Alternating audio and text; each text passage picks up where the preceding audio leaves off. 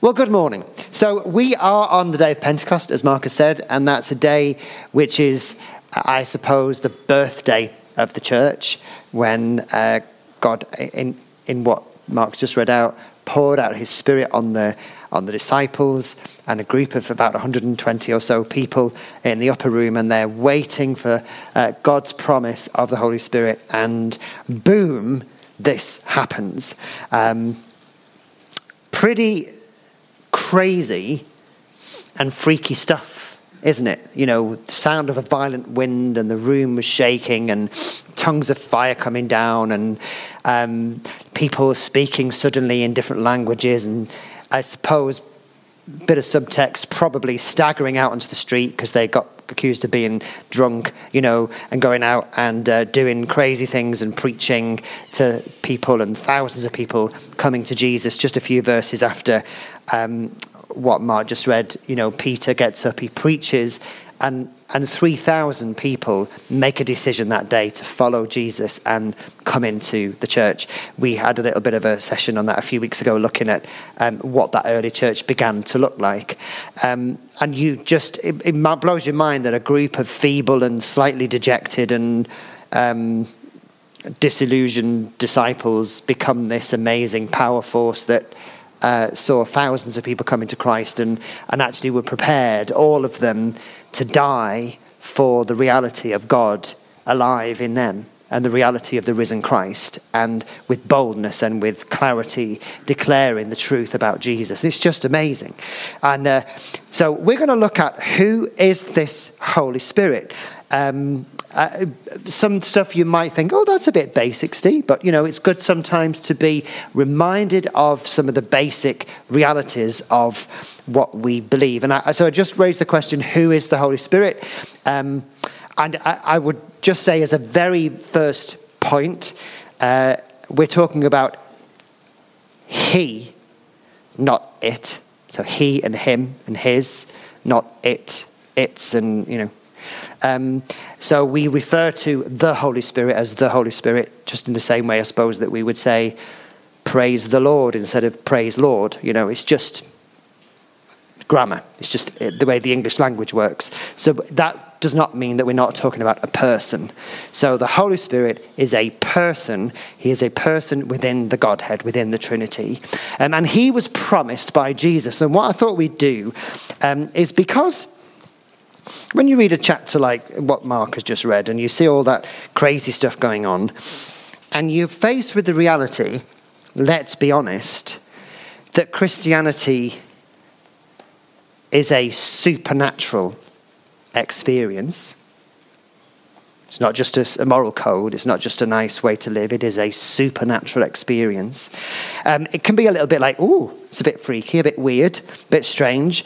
And I think there are elements of the church, perhaps not this church, but the church globally, that feel, or sometimes you read things about the Holy Spirit and feel a little bit like, oh, I'm not sure about that. Oh, it's all. I remember when I was growing up, they would often refer to the Holy Spirit as the Holy Ghost, you know, which is even more scary, isn't it? You know, talking about ghosts and, ooh, spooky, spooky, spooky. And so I thought it would be really good to just ground our understanding in who is the Holy Spirit in John 14, because this is Jesus.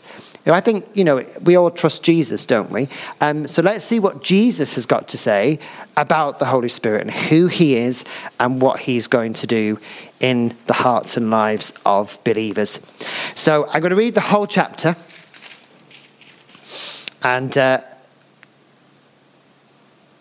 we'll see what God says to us from that. So, Jesus, the way to the Father. Beginning of chapter 14. So this is the start of what we know as the upper room discourse. This is the last real time that Jesus got to just hang out with his disciples before he was taken off, arrested, tried and crucified. So there is, in a sense, it's his final words to the disciples. He says, "Do not let your hearts be troubled. Trust in God and trust also in me. There is more than enough room in my Father's home. If this were not so, would I have told you that I'm going to prepare a place for you? When everything is ready, I will come and get you so that you will always be with me where I am. And you know the way to where I'm going." "No, we don't, Lord," Thomas said. "We've no idea where you're going, so how can we know the way?" Jesus told him, "I am the way, the truth, and the life. No one can come to the Father except through me. If you had really known me, you would know who my Father is. From now on, you do know him and have seen him." Philip said, "Lord, show us the Father, and we will be satisfied." Jesus replied, "I've been with you all this time, Philip, and yet you still don't know who I am. Anyone who has seen me has seen the Father. So why are you asking me to show him to you? Don't you believe that I am in the Father and the Father is in me? The words I speak are not my own, but my Father who lives in me does his work through me. Just believe that I am in the Father and the Father is in me, or at least believe because of the work you have seen me do. I tell you the truth, anyone who believes in me will do the same works that I have done, and even greater works, because I'm going to be with the Father. You can ask for anything in my name, and I will do it, so that the Son can bring glory to the Father. Yes, ask for anything in my name, and I will do it. If you love me, obey my commandments, and I will ask the Father, and he will give you another advocate who will never leave you. He is the Holy Spirit who leads into all truth. This world cannot receive him because it isn't looking for him and doesn't recognize him, but you know him because he lives with you now and later will be in you. No, I will not abandon you as orphans. I will come to you. Soon, the world will no longer see me, but you will see me. Since I live, you also will live. When I'm raised to life again, you will know that I am in my Father, and you are in me, and I am in you. Those who accept my commandments and obey them are the ones who love me. And because they love me, my Father will love them, and I will love them and reveal myself to each of them. Judas, not Judas Iscariot, but the other disciple with that name, said to him, "Lord, why are you going to reveal yourself only to us and not to the world at large?" And Jesus replied, "All who love me will do what I say. My Father will love them, and we will come and make our home with each of them. Anyone who does not love me will not obey me. And remember, my words are not my own. What I'm telling you is from the Father who sent me. I'm telling you these things now while I'm still with you. But when the Father sends the advocate as my representative, that is the Holy Spirit, he will teach you everything and remind you of everything I've told you. I'm leaving you with a gift. Peace of mind and heart. And the peace I give is a gift the world cannot give. So don't be troubled or afraid. Remember what I told you. I am going away, but I will come back to you again. If you really love me, you would be happy that I'm going to the Father who is greater than I am. I've told you these things before they happen, so that when they do happen, you will believe. I don't have much more time to talk to you because the ruler of this world approaches. He has no power over me, but I will do what the Father requires of me so that the world will know that I love the Father. Come, let's be going. There's just a few things that I want us to pick up from this. I mean, it's just an incredible chapter. The whole of the Upper Room Discourse, John 14, 15, 16 and 17, is just beautiful. It shows the heart of the Father for Jesus, the heart of Jesus for the Father, the heart of God for his people, how the Holy Spirit plays into all of that in helping us to live for him and the reality of salvation. It's just an incredible set of chapters. And so actually we could spend the whole afternoon just on this. So we won't do that. We'll spend like the next 15, 20 minutes. But Jesus then he says that he wants us to trust him. This is right before a major trauma is about to take place. Jesus is about to be arrested, is about to be beaten, mocked, and hung on a tree and crucified. And the disciples who have been thinking, this is the Messiah who's come to rescue us, they've spent the last 3 years with him every day, listening to his teaching, watching his miracles, being a part of his ministry, are about to watch him get beaten and mocked and have the beard ripped out of his face and covered in blood and whipped. And so the skin's hanging off his back and hung on a cross. And Jesus is preparing them for the fact that they are going to have to continue the work of his ministry, continue the work of the kingdom without his physical presence with them. Imagine you've got a childminder. Just imagine we were thinking, okay, we're going to have an afternoon once a week where, we go to a childminder. So we just chuck Lottie in the car and throw her around with a childminder who she's never met, knock on the door, say in you go, and drive away. Do you think that would be a successful afternoon? Probably not. She is an extrovert.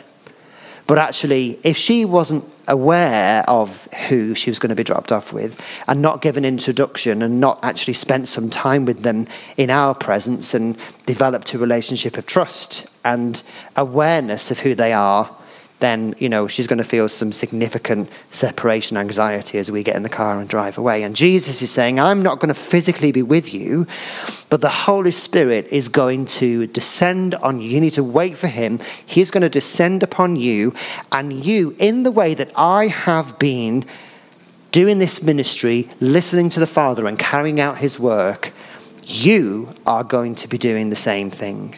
So don't worry, have peace of mind and heart, trust in me. There's room in the Father's heart and in the Father's house for you. You are welcome and loved and wanted.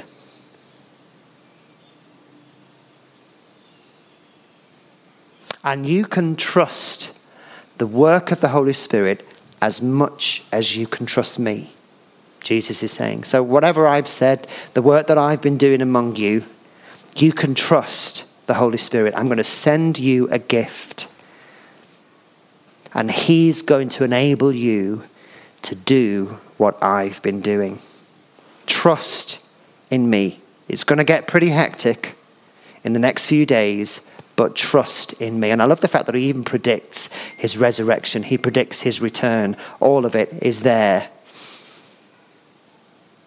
Trust in him. The second thing is that the Father, the Son, and the Spirit are one. I mean, we know this. We call this the Trinity. This relationship playing out in front of us. Jesus only doing what he sees the Father doing. The Father only being accessible through the Son. And the Spirit leading us into all truth. In this relationship of the Godhead, there is perfect harmony and complete unity. And these chapters are just beautiful expression of that relationship that goes on between the Father and the Son and the Spirit. And the reality that all of them are honouring of each other and they are equally God. None of them can be removed from the Trinity. None of them can be sidelined. None of them can be considered to be insignificant or unimportant. None of them can be overemphasized. It's not possible. Perfect harmony, complete unity. There's a great passage, actually, Andy referred to it last week, where Jesus what's known as the Jesus Manifesto, when he gets up in Luke 4:18 and he reads from Isaiah 61, "The Spirit of the Lord is upon me because he's anointed me to preach good news to the poor, to proclaim freedom for the captives, recovery of sight for the blind, and to declare the year of the Lord's favour." And in that moment, Jesus is basically, he said he only does what he sees the Father or hears the Father doing. He's there as the Son, and he's declaring in that passage that what he does is by the power of the Holy Spirit. He says, "The Spirit of the Lord is on me." So Jesus, who is in himself completely divine and completely human, God in the flesh, is expressing in that picking up of in Luke 14, picking up Isaiah 61, "The Spirit of the Lord is on me." He's saying, you know what I do because I hear the Father telling me to do it, and I step out in the power of the Holy Spirit to do what I do. And that's really important for us to get our heads around when we think of Jesus. Jesus only did what he saw the Father doing, and he did what he did in the power of the Holy Spirit. Jesus didn't do anything independently. Nothing. I mean, he might have gone to the loo, or, I don't know, did a bit of carpentry. He might have, if you need to cut the hedge, I suppose you can, he might have attempted to do that independently. I don't know. But what he did by listening to the Father and allowing the power and the work of the Holy Spirit to flow out through him. Not doing anything independently. So neither should we. Jesus said in John 15:5, just the next chapter, he says, "Without me, you can do nothing." Every moment listening, every moment aware of him, every moment surrendered to him, surrendered to his empowering, surrendered to his voice, surrendered to his work being done and accomplished in and through our lives.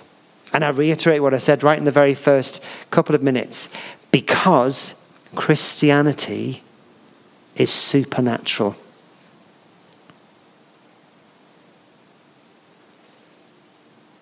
In verse 12 to 14, Jesus then goes on to point out that his works that he's been doing are proof that he is God. And I know he'd grown up as a carpenter.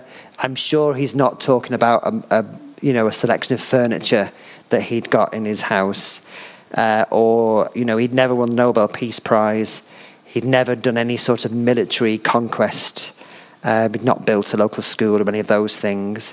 The works that Jesus is referring to are the supernatural works, the signs and wonders and miracles of the work of the kingdom. That's what Jesus is referring to when he says, pointing to his works and say, well, if you don't think that I'm God, look at the things that I have done. Now, there are 37 documented miracles in the New Testament of Jesus, specifically documented. So they're things like, the turning water into wine, the healing of Jairus' daughter, the man who was paralyzed and brought down through the roof. There was the man at the pool of Siloam. There was the woman with the issue of blood. There was, there's 37 that are recorded for us in detail. But then there's also throwaway sentences like, and everyone in the village came and they were all healed. Or God, he walked into someone, and all when he sent out the 72, and he said, I saw Satan fall from the sky like lightning. There was authority over the work of the enemy, over the bondage of the enemy over people's lives. In fact, in John 21, verse 25, he says, I doubt that there would be enough books to be able to record all of the things that Jesus did. So So Jesus is like, the works that I've been doing to set people free, to bring freedom, to bring hope, to bring healing, they're proof that I'm God, and you are going to do greater things than that. You're going to do the same things and even greater things than that. And I just think it's really important for us to dwell on this for a moment. Why is that important? It's important, let's draw back to Luke 4:18, because Jesus came to bring freedom for the captives. He came to bring recovery of sight to the blind. He came to set the captives free, to bring hope and to bring life. And it's really important for us, as God's representatives,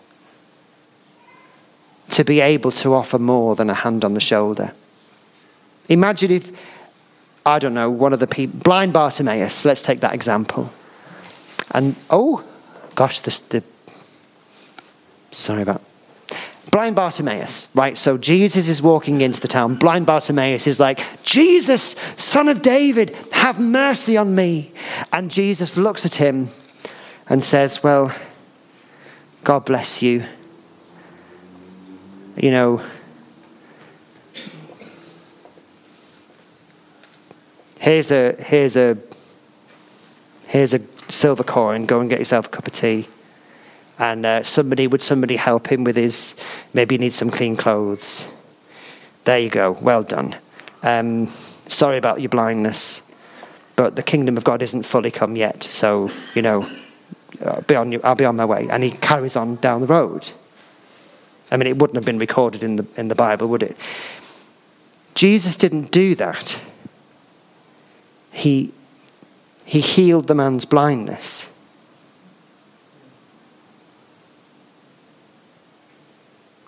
See, people need God's intervention.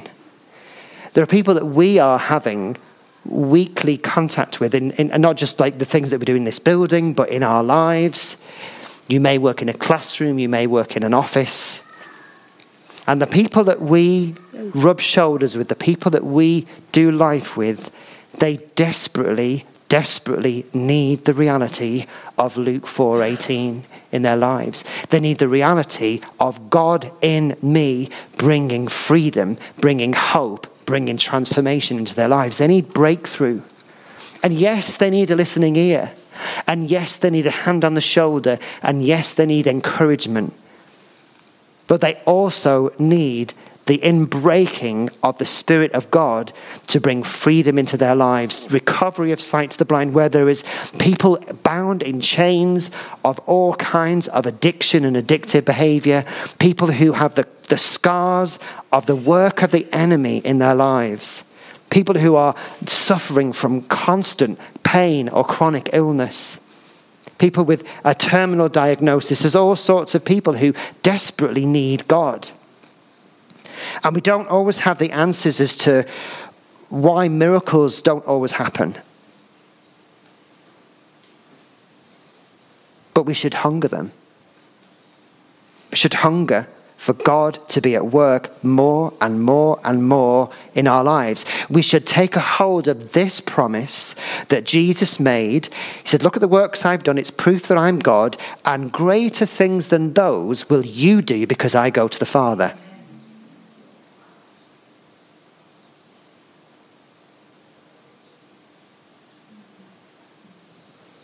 We have to ask ourselves the question if there's a gap between what Jesus has promised there and what we experience in our lives. There are, I suppose, three possible explanations. One is that this passage either isn't true or it isn't relevant to us. Therefore, Jesus is only speaking to the people who's in the room with him, and, you know, there's no other relevance to anybody else outside of that group of people.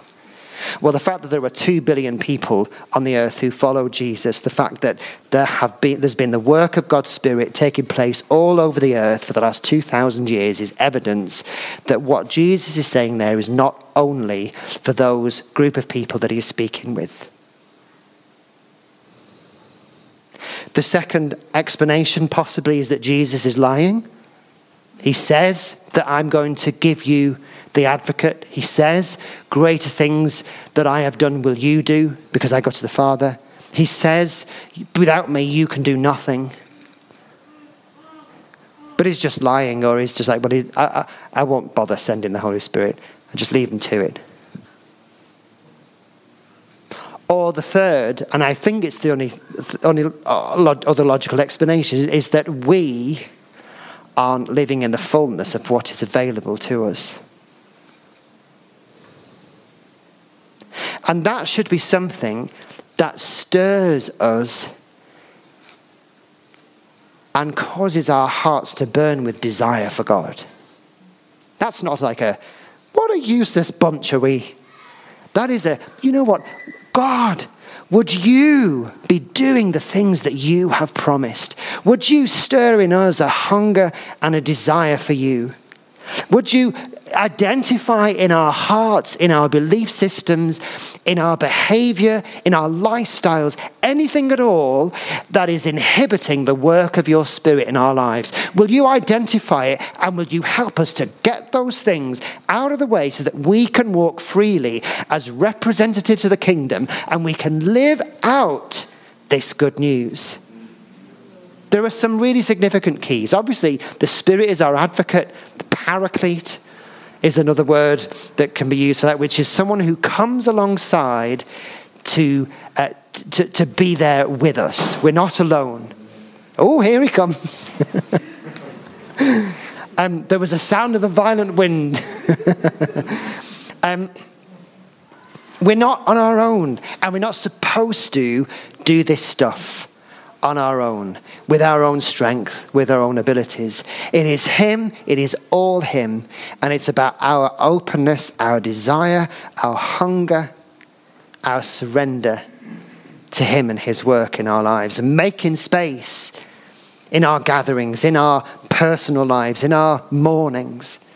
And just even spending 5 minutes saying, Holy Spirit, would you just be God in my life today? Be God in and through my actions and my words. Be God in my office, in my classroom, wherever I am. God, would you rule and reign and do the work of your kingdom in and through my life. Cause me to be hungry for you. Now, there are other keys, I think, that Jesus gives us in this John 14 passage. One that's the biggest, the one that's mentioned the most in the chapter is mentioned in verse 15, verse 21, verse 23, and verse 24. And that is obedience. If you love me, you'll do what I say. If you love me, we will come to you. If you love me, if you obey me, if you do what I say, you'll see these greater works being done in and through your lives. And that's a challenge for us. You know what, God, would you identify in me areas where I'm walking in disobedience and help me to lay that down. In verse 26, it's about listening, doing what we hear him do, allowing him to take the lead, allowing him to teach us, to train us, to lead us into all truth. It's about surrendering to the work of the Spirit, trusting in the promise of the Father and of Jesus that the Spirit of God will come to us. Accept what he wants to pour out over our lives and take the time to receive what he wants to do in us. A big key is waiting. Jesus said in Acts 1,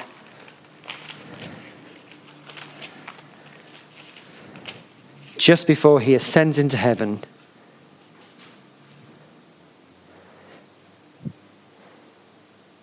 verse 4 of chapter 1, do not leave Jerusalem until the Father sends you the gift he promised, as I told you before.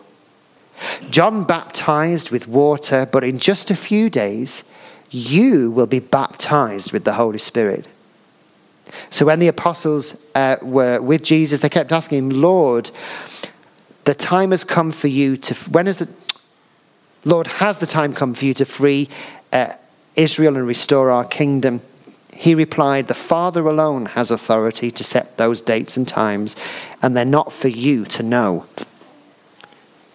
And that's really interesting, actually.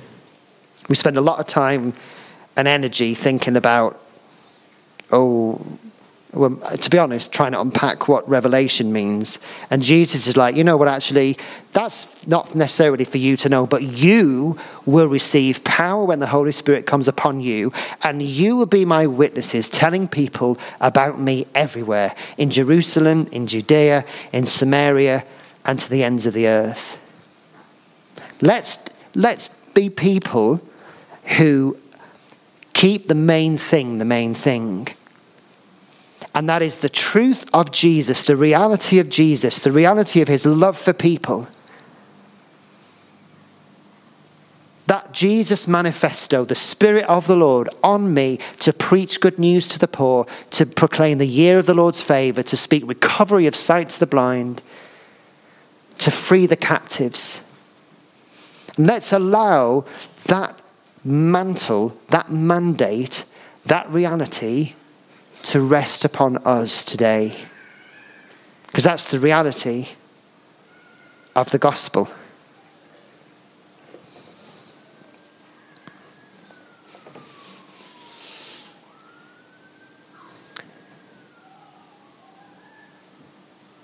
Jesus, we thank you that you didn't abandon us as orphans. I thank you that your ministry wasn't a flash in the pan, 3 years, bish bash bosh, let's get out as quick as we can. But that you gave of yourself, and that it was always your plan for the work of your kingdom to be established and to be continued through your church.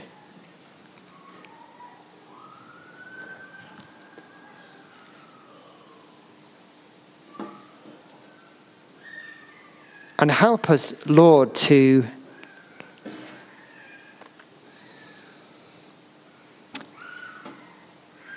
be people who pray like you commanded us to pray, Lord, let your kingdom come. We recognize that there are casualties of war. We recognize that we are still on earth. We recognize that your kingdom came when Jesus came, but has not fully come. And we live in this awkward space in the mid-time where your will is not always carried out, where your glory is not always on display.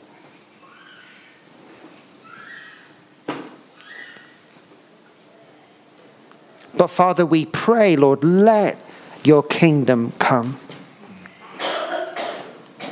I pray, Father, that you would stir in us a hunger for your presence, stir in us a hunger and a desire for the work of your Spirit in our lives, that we would live lives of obedience, lives of listening, lives of surrender, lives of trust, lives which accept and receive what you have for us.